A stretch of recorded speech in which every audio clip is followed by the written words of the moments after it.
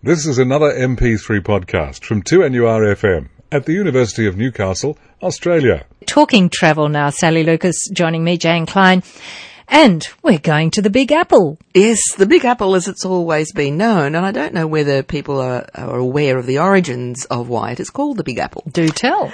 And it actually, it's a famous word as we know, but it comes from jazz musicians' slang for small towns, which they used to call little apples, or even the sticks. But New York, because of it being, I suppose it grew bigger than the little towns they played in, so they decided it was going to be called the Big Apple, as opposed to the Little Apples, and the name has stuck, and I guess it encapsulates it so well to the today, isn't it, as well? Yes, it does. And I just thought we'd talk about New York this week because if you're a MasterChef watcher, of course it's been on the air all this week with them over there for their week in New York, cooking for United Nations and cooking in restaurants in Harlem and etc. So I thought it was relevant that we can just have a little chat about New York.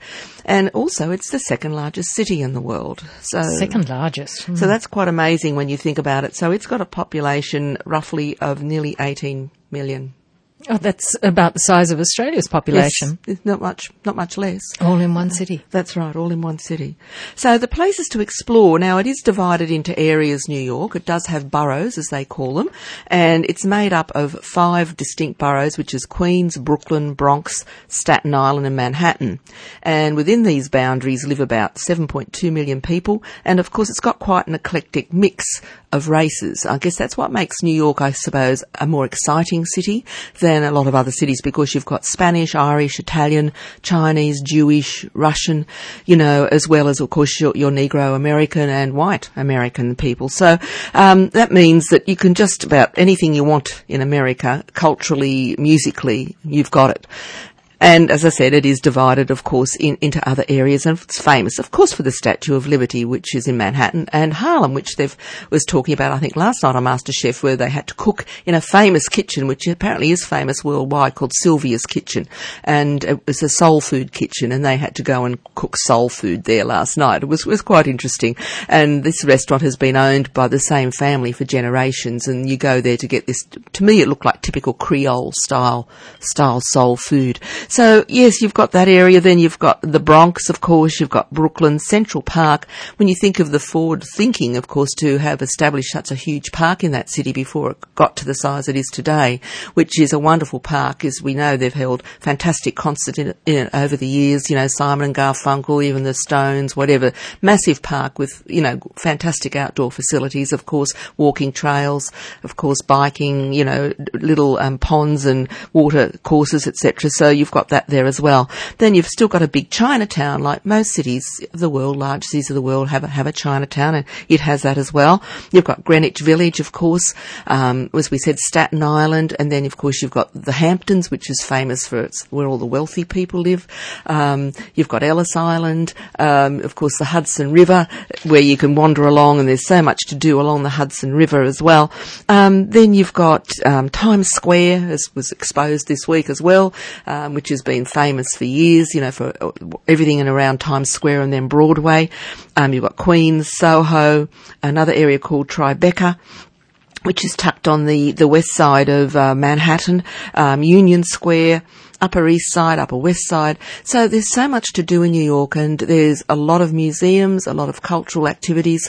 And going back to Harlem, I guess it was synonymous with jazz musicians. It was really a hub, and they called it a Harlem Renaissance era, which started in the 1920s and 30s. And you had places like the Cotton Club and the Apollo Theatre, which is still there today. The Cotton Club is not, but this is where people like Duke Ellington and wonderful, performers started their careers in both jazz, and even Michael Jackson and other people as well. So you've got lots of very interesting areas in New York, of course, to cover. And as I said, you're so close to doing so many other things, and so many other cultures all blend in with all these different ethnicities.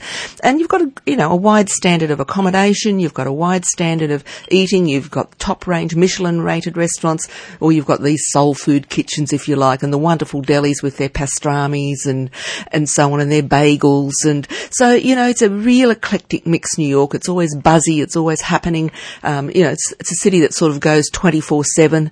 And it's very different, I think, to any other American city. And it's something that you could certainly immerse yourself in, I reckon for a good week, but certainly I wouldn't go to New York for less than 4 or 5 days. It really deserves that much time because, as you can hear from just the brief outline I've tried to give you today, it does cover a huge area with a huge lot of diversity. So New York, keep it on your agenda if you haven't been there, and it is a fabulous part of America to visit. 2NURFM, it's 19 past 1. We are talking travel, Sally Lucas and I. And we're not going to Venus, though. I suppose one day, they say, might with space travel, we might well be doing that. But we'll go to France firstly, Jane. And this is introducing people to a new French rail pass called France Rail Pass Premium. Now, the normal France Rail Pass offers unlimited access to about 31,000 kilometres of rail tracks within the French national rail network. So you can virtually get a train, as we all know, to any corner of France, from your big cities to the ocean to small villages, etc. And of course, there's such a huge range of the high-speed trains there now as well. And what they're doing with this France Rail Pass Premium, it's an upscale version of the actual rail pass and offering you extra benefits. So what it does, it gives you access to a private concierge who can assist you with all your wishes, even the most capricious, apparently.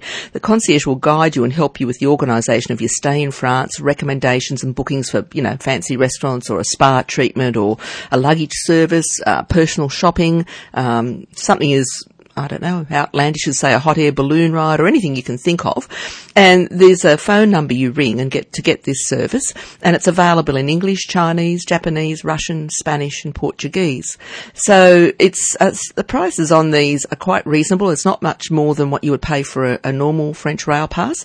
And an adult saver pass includes 3 days travel in 1 month, and that's how you start off with. There are others available.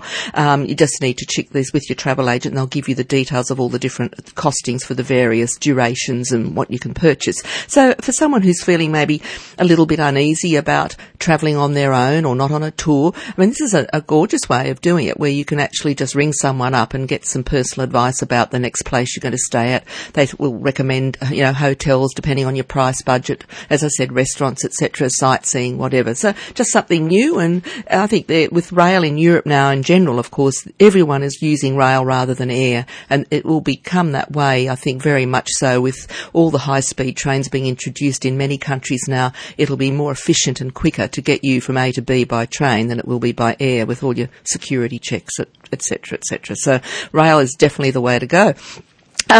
Just a little bit of information. United Continental has sent an announcement out to agencies today that they are going to charge passengers flying between Australia and the US and Canada a fee of US $70 for a second checked bag. Now, people may recall that to the States, we always used to have 2 free checked pieces of luggage. Now, this, again, is not the same with all airlines. I wish they'd all standardise what they do with luggage. So you really need to check if you're wanting to take extra luggage and it's important that you take that extra luggage, you may wish to fly with another carrier or not, but just so long as you know that. So it comes into effect from any ticket bought today and for travel starting from the 15th of August. So US $70 for your second piece of luggage. So it's definitely worth knowing. It definitely beforehand. is. Help in preparation. Definitely. Now, we have mentioned briefly before that Air New Zealand has been the first airline to introduce what they call an economy sky couch. And what it is, it's sort of like a sofa bed, if you like. So your 3 economy seats fold down and you can then, as a couple, sleep in this sofa bed setup. And the Condé Nast travellers have awards every year for best airline and all that sort of thing. But this is their innovation and design awards. And this airline bed has got, with their voting of all the people, who do vote on this, have said that it's the best, and they're hoping that other carriers will introduce something similar in economy class because it keeps that cost down of people travelling in business class. So Air New Zealand is offering this option on the first 10 outbound rows of the economy cabin on their new Boeing 777, which operates between Auckland and London via Los Angeles. So if you went from here to Auckland, you won't get it on that leg, but then from Auckland, you know, all that long leg is when you want it, of course. Certainly is. So just keep that in mind if you're thinking of that, and it is obviously slightly more expensive than a normal economy fare, but certainly less than premium economy or business class.